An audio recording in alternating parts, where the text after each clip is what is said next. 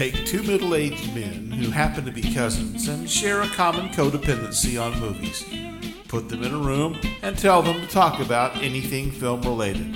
The result? An existential exposition of cinematic synergy we call The Finleys on Film. Hey, Mr. Finley. How are you, Finley? I am Finleying out like a mofo right now. Finleying out like a mofo? Yeah, feeling good. Yeah, fair enough. How about you? I've been better, for sure, but I'm good. All right, you're getting along. Nobody cares. But, no, come on. My little buddy over here has had a little bit of a long problem the last couple of weeks. This is a It's little getting bit like better. you're a comedian, It's Tom. nice. But the comedians hit the stage and say, "How are you?" Hey, what's going on, everybody? Nobody gives a shit. Hey, Joe, what do you do for a living? Let me ask And in you. fact, I think we've had numerous complaints, of which we completely ignore about how we whatever. chatter away Yes, prior we to do. talking about these films. Well, we're going to chatter away just for a second because my man Joseph over here, he doesn't feel comfortable. He likes to podcast with his head in a state of warmness. As a rule, he wears a beanie to this thing, but he's lost his beanie, and right now he's got a fabulous, like straight out of the 70s little headband situation going on here. Looking a lot like Ellis from Platoon, as I mentioned before. Yeah, maybe and, Bill Macy from Serial. Jesus, It's a good reference. God damn. Trust me, everyone. Yes. It's a very specific and good reference. Lacking the passing out on the beach, yeah. Yeah, okay. All right, no, but you look beautiful, dude. Yeah, there's a study that actually suggests that that's a condition, like having to sort of, it makes you think better. I said it for years. And Really? My wife ran across this study that suggests that it's true. That Having something on your head makes you a thoughtful person. I'm like Jerry Lewis. My head gets big. There's so many brains in there. Got it. Got to And keep I them bet contained. you wish I was like Jerry Lewis right now. Yeah, like that. Yeah. Well, at least in The current Jerry Lewis. Well, I'm gonna second that one for the one from the King of Comedy with the taped up Jerry Lewis. Fucking love the King of Comedy, damn, man. that was That is such a great movie. movie. Yeah. Did you see Jerry Lewis's? I think it damn might have it. been his last interview where he was belligerent Oh yeah, to that guy. Lovely. Oh, this poor fucking kid Lovely. somehow got an interview. He was in his 20s, I think, and wanted to talk about Jerry Lewis. And he would ask him questions like, what was Vegas like back in the 1950s, Mr. Lewis? And Lewis would just sort of look at him and say, same as now. Next question.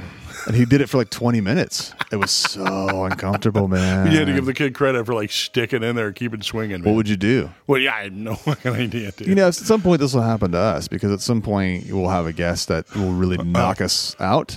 I thought for a minute you were insinuating we'd be popular enough to be to have that last Jerry Lewis No, interview some ever. fluke will happen. Someone will accidentally appear on a show who's much too big to be on our show. Right. And then it'll be our big moment. And then the person will be angry at having sort of realized that they're now on the show. That's as It's bad as stained ours. their career forever. Yep. You know, when Hugh Jackman suddenly is like begging for change. Yeah. Oh, Hugh Jackman. Oh, yeah. So, apropos of that, I guess, in a way, you know, it's interesting. We're talking about Anna May Wong. Yes. Today Tonight. we have an interesting. We're kind of reaching far back into the old chest. You know, once you find out about someone like Anna May Wong, a little research yields the fact that there are scholars who are talking about these people all the time. Right. You know, Yeah. they have the same audience we have, like Right. 8 people who are interested in what they have to say. Right. 9 once we're doing the research for a couple of days. Yeah, well, so Anna May Wong is someone I discovered just a bit back, and you know, there's an interesting thing about her because it's not just about Anna May Wong, the actress, right? We're going to take a look at a few of her films, Yeah. but it's about like what she embodies in terms of Hollywood, in terms of motion Racial pictures and gender politics. Yeah, all Jesus, of that all of about like sort of standing up and then sort of folding. It's you know, which is inevitably the life cycle, as you and I know. We could have told Anna May Wong this long ago. Yeah. It's standing up and folding. Right. But it's all of those things, and so she's this really interesting sort of lesser known. And I think that also what happens is when you have the success of like people who are interested and come along and sort of uncover things for you, all the pioneers are still buried, right? So it's Right. like, you know, just in terms of like Chinese women, right, in the arts. If you take a look at like, have you ever read Maxine Hong Kingston's No Name Woman? No. It's a great collection of short stories, and it sold like millions of copies. It's one of those rare things. I've heard of it. I've never read it, though. I mean, it's a great sort of like a stories my aunt told me. A lot of frame stories about like the ant from China. Now that you're in America, the ant from China tells you the stories. And like the Happy Good Fortune Club. well, there's the Good Luck Club. Right. What is it? The Joy Luck Club. Sorry. Right. This is Amy Tan, right? Mm-hmm. Which I did read, yeah. Yeah, so it's like you have those, but those came around as a result of like, I guess, sort of busybody scholars or busybody scholars. However you want to put it. Busy Bob. Okay. David Lee Roth. Okay, stop putting it. Okay. Anyway.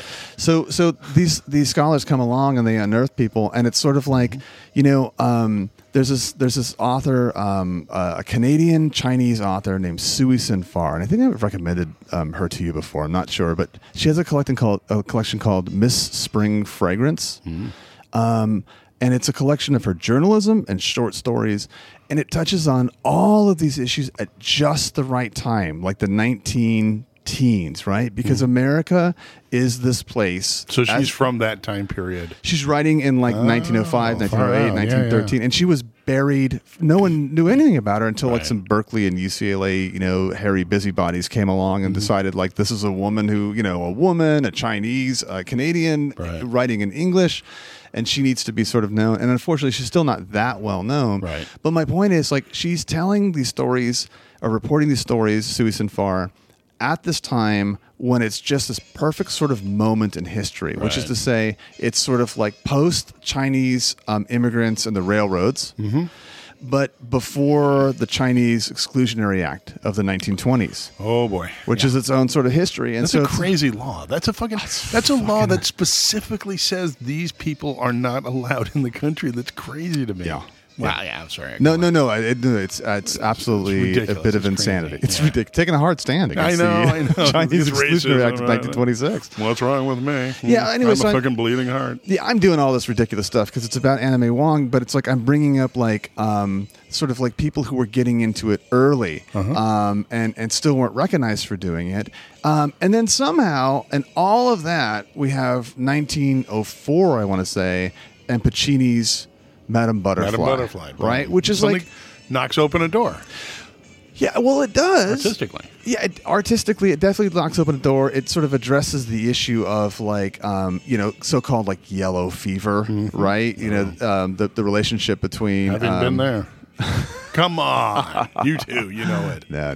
The relationship between like Asian or Asian Americans and like Western whites. Sure. Typically Western white men versus Asian women. Yeah, right. So it's like a fetishizing. And it's, by the way, I'm not saying any of this so far from a sort of a critical or negative point of view. It's just something to note, right? The sort of like propensity of these relationships to happen, right? That start, late 19th century and are noted all the way into like Vietnam. Yeah. Right? Sort of this sort of weird relationship that happens between like a dominant culture, a colonizing culture sometimes, immigrants who are used, and then sort of like the menfolk who come over take advantage of the tribalism women that are available, and also the men who are emasculated, the Asian men who are sort of emasculated, right? And I mean, of course, like there's the easy sort of low hanging fruit is the joke about Asian men and genitalia, but fucking I made the jokes myself. I get it, but it's sort of like beyond that, it's like there is a serious division happening here. Right. Well, it's not happening. The people are being divided, right? Right.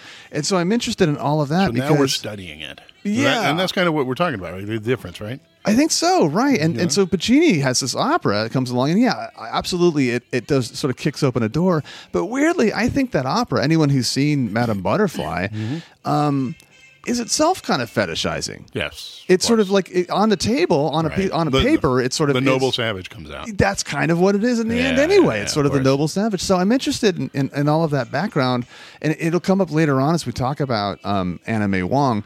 But in 1922... she makes this film. It's her first starring role, and it's a silent film. It's notable. It's one of her first roles, too. It's one of her first roles. It's her first breakout role. Because she was unique in that she was an American-born Chinese person who decided to go, woman who said, I'm going to go be an actor. Yeah. And just went and kind of made it happen.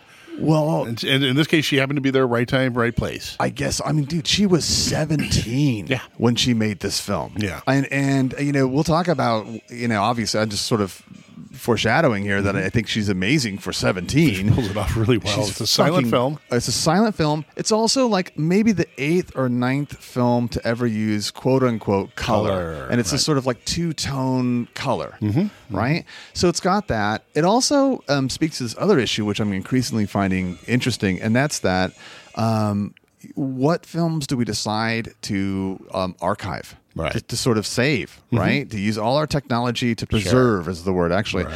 And so this film actually is missing the last reel. And in 1985, the last reel was sort of recreated. Right, in an artistic way, a way I respect. It clearly is different from the rest of the film. Yes, very different. But they did their best. They used the same technology. Yeah. Of course, so far along with the stock, Yeah. couldn't possibly have matched it 100%. So They you're going to tried. get the difference, right? Yeah.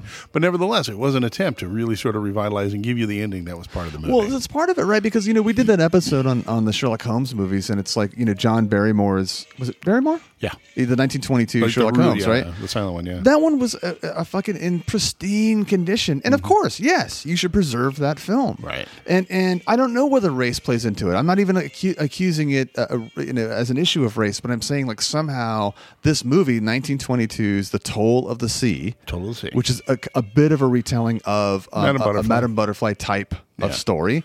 Why didn't it get preserved? Right. Because it's one of the first color films. Right. It's so interesting. Anyway, so if you know Madame Butterfly, the storyline is essentially you have this young Chinese woman. She meets an interesting Western dude. Gentleman comes along to exploit everything, so why not her? Alan, the Western guy. Well, look, I want to say a couple of things. He comes across as maybe well-intentioned, Initially. but a coward. Ultimately a coward, Huge right? coward. Well, so there's several things. Well, first of all, I just have to say this. We live in the wrong time, you and I, because to be a good-looking man with a body took much less in the olden days. This guy is not... They would put me in charge of banking or some shit. I look so prosperous for 1922. You do look prosperous, Tommy. Hugely prosperous. Yeah. Little do they know, Twinkies are on their way, everybody. They're going to fuck it all up. So this guy, I agree with you, Tom. I think the character Alan is the guy's name. He is taken with this little lotus flower. Right. You know? Her name is Lotus Flower. Her name is of Lotus course. Flower. 17-year-old Anna May Wong. And so we have these two sort of. Not only do we have the sort of the white and the Asian sort of pairing, and all the trouble that could imply by his being in China and starting this romance with her. Right, we have the sort of the background. So we have represented by two women, but certainly a larger community. These two older women who are like, "This, you don't understand." Americans would call you cats. Yeah, well, there's that, right? So Some of the translations are ridiculous, Yeah. but yeah, it's sort of like they know, they're hip to what's going to happen here, and there's some implication that it's happened to at least one of them. Like this one stuff of them goes says she's around, had like 4 or 5 American husbands or something like that. right? So yeah. And then there's Alan and his sort of like naval buddies who are like, well, of course you're not going to start anything serious with this woman, right? The old and out is one thing, God. but better once you breed with this cantaloupe over here. Fucking monsters. Anyway, but yeah, so yeah, they basically they talk him out of his own infatuation with her, of course. Yeah, well, did they? I mean, I guess they did. And it's they put you the to interesting thing about silent films is you get to see reflection in a way that you don't see because there's no subtlety, right? So like, so he has to he assumes a thoughtful posture, a dour and thoughtful posture as they're doing, and not in a bad way. I'm not criticizing it at all. I think why aren't you? I think that's the acting you have to do. In that situation. Acting. I thought you meant the character. Yeah, no. Yeah, of course. And so, we're given to understand that, he sort of gives her the old, I'm going off to college and I think we should see other people for 6 months speech. No, even worse than that. Yeah. He gets a he shows her a telegram from his father saying, Dad wants me to come home. Yeah. But I'll be back. Don't you worry about that shit. No. So, of course, it's the rest of it. And this is the familiarity with not only Pacini's story, but Sui Sin-Far's short stories and a lot of sort of, it characterizes things that actually happened in the world at that time. Well, that happened in the world today, I suppose. But it's like she's waiting around. She's waiting and waiting and waiting. And while she's doing that, go ahead. She gives birth to a little half-breed boy. Yeah, well, here's a weakness in the technical aspect of the film. Suddenly the boy is like 4. Right. You have to have this little boy, this character who can sort of like act instead of a baby. And so, she has this sort of toddler who's hugging her and she's telling goodnight stories. But she's, foolishly or romantically. Oh, by the way, the boy is obviously very just 100% Caucasian. Yeah. They couldn't find a half Chinese, half white child for the role. Well, so we're going to get into that later on, right? That's sort of foreshadowing some of the other problems with Hollywood and the things that Anna May Wong was talking about later on. But so in the meantime, Alan is back in America and he's fallen in love with and the film almost says this, by the way, as sympathetic as the film tries to be, it's almost like, well, he fell in love with a real woman, right? Like a white woman. Yes, an actual woman, you say. Here's where it gets really uncomfortable because what should happen, the discomfort should be that he has to find out about his child, or that the woman he's with is going to be mad, or something like that. But actually, it's much more insidious than that. They go back to China, and the woman is sort of like, I understand that you had this other lover. You owe it to her to sort of tell her you're not coming back. Which makes you now go that it's been several years, by the way. Yeah, okay, that sounds like an interesting. A little, So yeah. it seems slightly enlightened in one way. Let's go. Let's keep going. Right, but no, I mean it's really it's a very. I mean, I almost don't want to say exactly how it plays out, but it's a very, very uncomfortable sort of reel in this film, and it's about the meeting of Lotus Flower and Alan as he returns with his betrothed. Right. Unbeknownst to him that he even has a child. Yep, has no idea. Because he hasn't been writing back. He didn't leave a forwarding address. No, in fact, she's been writing letters to herself to fool the other villagers, right? Oh, it's fucking sad.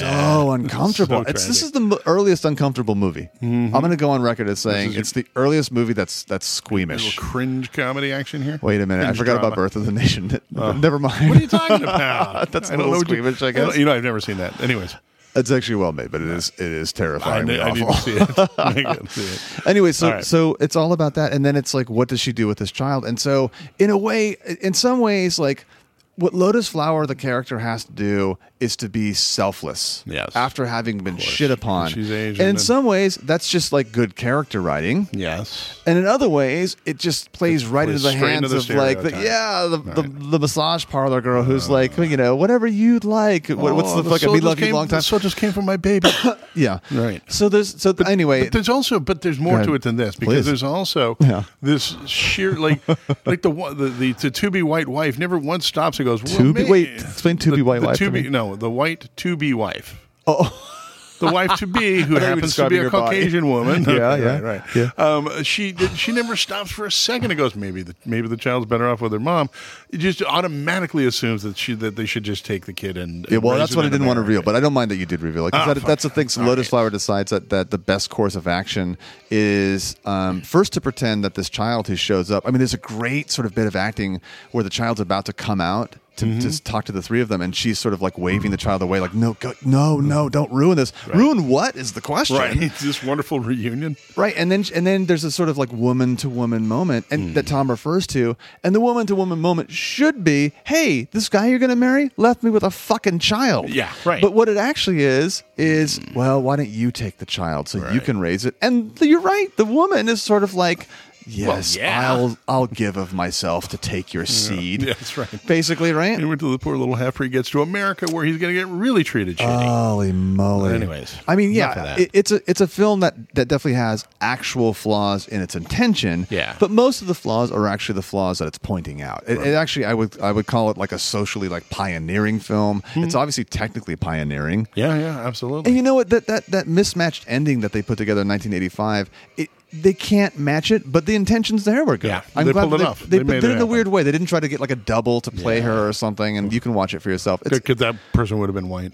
yeah, even in 1985. Sorry, yeah, especially in 1985. Anyway, yeah, it would have been like a Tilda Swinton's first role or something. Yeah, but it's Why does that person look like an alien from the movie? there's a brilliant print Yeah. available For free. You're going to think it's colorized, but it's actually just the early color Yep. from 1922. It's on YouTube. That's where I saw it. Is that where you saw it? That's where I saw it. Yeah. It's All good. right. So we have that Anna May Wong, right? And then so what happens is somewhere in the 20s, she becomes an adult and she gets some balls. And man, I'm talking about real balls. She decides to leave Hollywood because she's like, look, Yeah. I'm a Chinese American actress, and here's what I get to be, like Dragon Lady, Dragon or like Lady. evil, vicious lady. There's a great quote from an article I left Hollywood because I was tired of the parts I had to play. Why is it we're nearly always a villain and so cruel, murderous, treacherous? So she leaves for Europe. Now, weirdly, what she ends up doing is she plays the Asian villain in like a Sherlock Holmes movie, or she plays Charlie Chan's daughter, Right. or something like that. But consider this, Tom. I want to go back. I want to say it's like episode 16 when we did Peter Lorre, and Peter Lorre as Mr. Moto. There is something to like, yeah, you're Charlie Chan's daughter, but Charlie Chan actually had some ownership. Charlie Chan was actually Asian actor, Asian actress playing these roles. And so, yeah, it's the role itself is kind of a stereotype, but at least they're Right. steered by Asian actors. It's one of those things where, like, it's interesting because there are, like, so many other ethnicities have their kind of pioneers in there. Yep. Anna May Wong is interesting because, like, she was punished with obscurity, if anything else. Because if you look at, like, so look at her, then look at Jay Silverheels. Yep. Like, he just got pilloried by his own people for being the Uncle Tomahawk or something like they called him, Yeah. So Anna May Wong so she got that obscurity, which kind of kept her in the background until like now, where it's less likely that that's going to happen to her. So she gets like an appreciation. I think she gets a well-deserved appreciation. I totally agree with that. I mean, she should be much more well known than she is. Yeah, absolutely. Well, there's that. I mean, like, you're right in the fact that, like, she came back from Europe to America.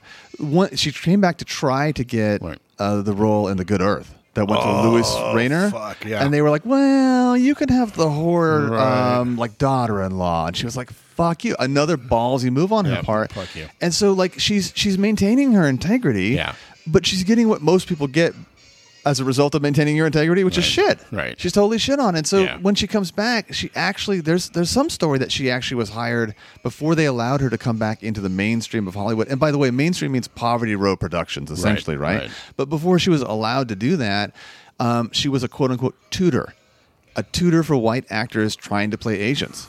And so it's like she ended up doing the very thing she would have hated the most. I kind of want to walk away right now. It's so embarrassing. Okay, well, I read this other thing that I found, like, just because you're right. She got stereotyped. She got stuck into being the dragon lady kind of thing.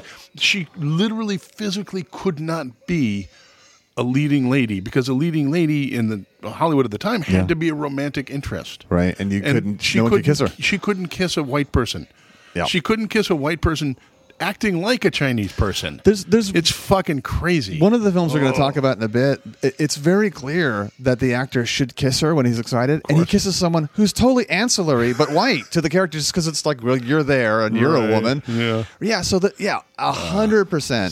So it's so embarrassing, but not what I'm watching, like knowing what's going on behind the mechanics that are forcing her career in the direction, Now, meanwhile, she's becoming an interesting person, a la like a minor Lupe Valez in a way. And here's what I mean by it: like, she becomes like already by the 30s a heavy drinker. Now, I don't know. I don't know whether that's the conditions to blame or she's just a heavy drinker. But she also has many affairs with her directors and.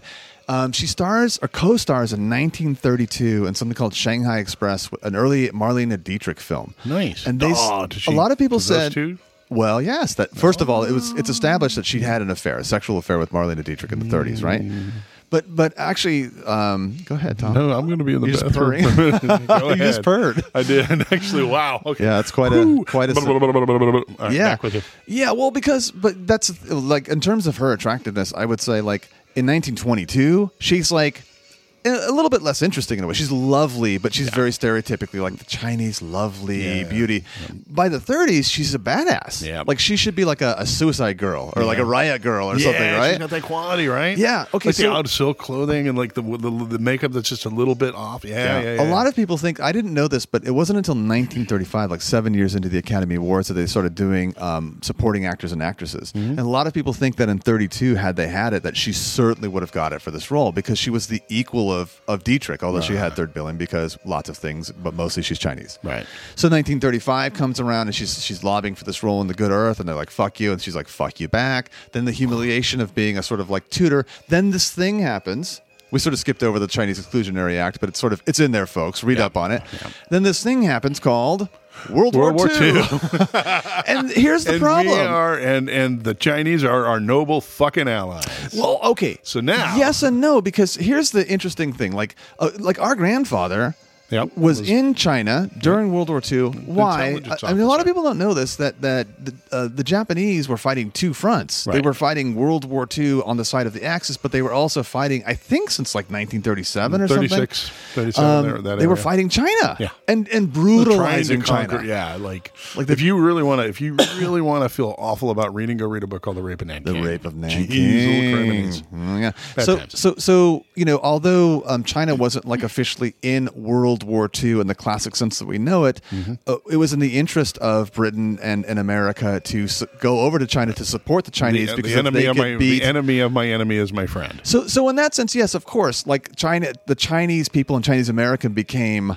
Yes, of course, Right. like the noblest, yeah. right? Right. But on the other hand, racism being what it is, Chinese people had to fight to say, I'm not Japanese. I just look like it to you people. And so it's like she started starring in these films that were clearly propaganda films. Of course. Not amazing, but like entertaining. Yeah. She's like the best thing in them. Absolutely. But she is a fierce Japanese hater. Yes. In these films. And fierce. Go ahead. And so she's like, so she's like fierce, but she's like, it's Dragon Lady. It's like Dragon Lady has moved over and hates Japs. Is what's going on. Well, she says Japs. I mean, that's a word that she uses all the time. And which everybody did at the time. Yeah, I got it. Yeah, but also to point out, there's the little Chinese boy with a baseball cap in his back pocket. There's always that fucking kid, right? In any of these movies, Back to Bataan. He never got old. He was in Raiders of the Lost Ark too. Yeah. Oh God. Jesus Christ. That's right. Oh my God. When we got some cultural sensitivity. Yeah. Yeah. Monkey brain stew. Yes. Yes. Dog shit. Okay. Anyways, but she had like this rebirth. It was a third kind of character that she could play in Hollywood, and she made the most of it. I think. History sort of like handed her something in a way, this opportunity to be in these propaganda films and be a badass. And so we have these two films from 1942. In many ways, they're the same film, but in many ways they're not, right? Yeah, so just in technical order, is 1942's Bombs Over Burma. Right, and Lady from Chungking. Yes, yeah. I mean, they're slightly different, right? So Bombs Over Burma has this interesting move where it starts with she and others speaking Cantonese, for the first 5 minutes, and then it just sort of seamlessly drifts into English. Go ahead. It's actually Mandarin.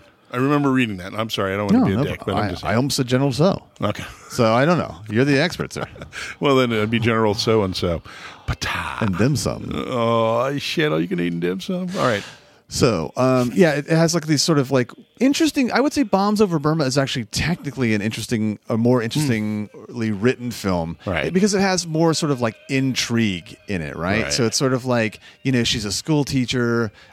She's not a double agent. She's an agent for the Chinese against the Japanese, but in a weird way, she has to sort of appear as if she's a double agent to get information. Right. And so for some reason, she's sent to go get supplies. Her sort of covers to go get supplies for the school after the school's been bombed, and the one kid that she loves, who always wears a dunce hat in the classroom, has been killed. He's a smart ass. Ridiculously. One of the worst death scenes I've ever seen, by the way. That kid was not.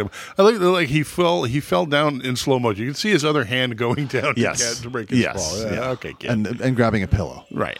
Yeah. So she sent the covers to get school supplies, but it's really sort of take this bus and gather information. Actually, I'm not even sure what she's doing, but it's one of those things that happen a lot. It's funny because they describe what she needs to do, and then when she goes out and does way more specific than anything she was told to do. She's on a bus. It's got a bunch of unique characters in it. It's like Agatha Christie wrote a bus scene or something. Slim, the American bus driver, of course. Of course. Right. I forgot about Slim. With an enormous gun hanging off his belt. They end up in a monastery. It's unclear whether the monastic priest is himself a spy or whether he's a double agent, or whether she is.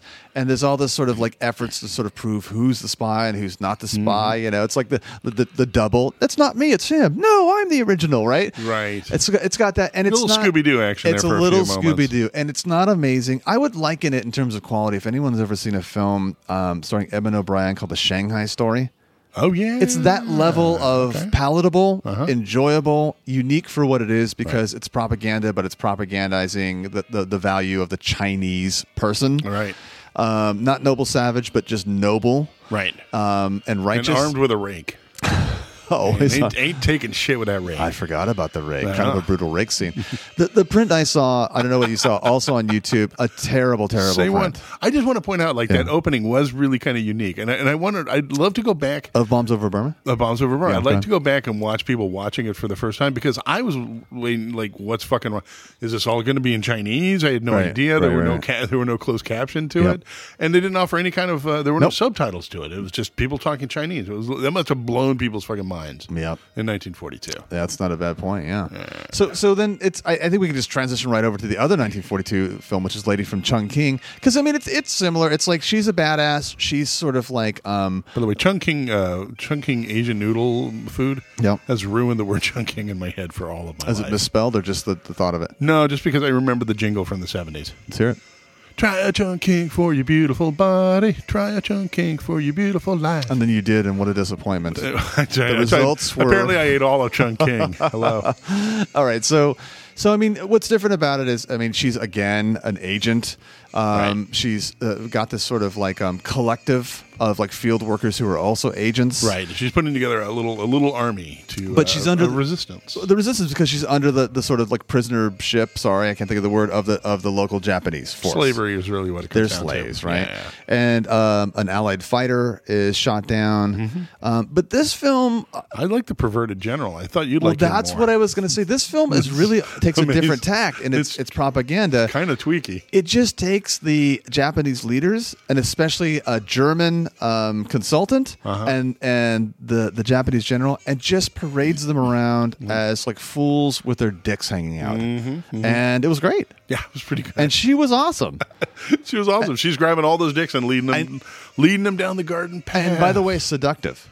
She's a seductive lady. Yeah. In many beautiful. ways. I would be her Marlene Dietrich. It's got the classic who will you allow of your own to be shot in order to keep up the ruse for the bigger picture. Right. It's got all of the sort of issues there. She's boning, so she's near boning everybody to get the information necessary to pull off what needs to be pulled off here. So I'm going to say this. I'm going to sort of I'm going to sum up, but we don't have to sum up. You can go back to the specifics if you want. But I'm going to say of the two sort of halves of our observations here, 1922's Toll of the Sea is actually, in many ways, as a film. I'm not talking about as a product, because historically they're all interesting as products. Sure. But the Toll of the Sea is actually probably the best, most moving film. The 1922. Yeah, absolutely. The 42 and the films, acting is better. The acting is just actually really good. This is, I would have to say, some of my favorite silent movie acting I've ever seen, because it isn't crazy over the top. Well, her acting in the 42 films is still good. It's just everyone around her is just kind of like shit poverty row actor, right? Yeah. But the 42 films are not great films. They're entertaining, but all of the films say something about the time period they came from. And, And it's. I guess they couldn't help it just by the nature. I guess so. But also her being such a heavy lead. The strength of who she is, the will not fucking give an easily person that she was, I think it makes her such an interesting... I would be very interested to read an Anna May Wong biography at this point. Sure. Oh, and I definitely want to see some more of her movies. And I just want to point out really quickly, I think we kind of brushed over it, but in Chungking, we talked about her being a badass more than... The lady from Chungking? Lady from Chungking, right. We talked about her being a badass more than once here, but she's literally fucking Laura Croft in this thing. Yeah. She actually... not literally, but it's a misuse of the word, though. But oh, shut up! Yeah, literally, she's like Laura. She could be compared to. You're being ironic right now. Okay, no, but she is she's physically a badass. I would put her up there with one of the first female action. Yeah, she pulled out some action. I would say that's true too. Yeah, I would say that's true too. So definitely, I think it's really fascinating from that standpoint. Yeah, but it's a small bit of the overall movie. Yeah, and I think it's sort of tragically, she ended up dying. In the late 50s, it would seem at least partially from her alcoholism. She was quite a juicer, apparently. Right on the eve of her starring in Roger and Hammerstein's, a sort of a comeback role, Flower Drum Song? Flower Drum Song? Which, by the way, kind of takes you back to the ridiculous version of the Chinese. In a weird way, her comeback finally was going to be... giving in and playing the sort of the older China doll. Right. So in a way, I guess her, it's kind of good that she didn't take the role, but she died fairly early, and it was tragic. Right. That was like Eric Clapton passing away just before Tears in Heaven, right? It would be like Eric Clapton pushing his kid out the window, which I'm not sure didn't happen, by the way, because that song was huge. It sure was. Okay. All right, buddy. Listen. If you're a fan of what we do, I'm looking at you, Tommy, but anyone, I'm looking at you too, baby. you might consider becoming a Patreon subscriber. That means Can we try a you, hairnet next time?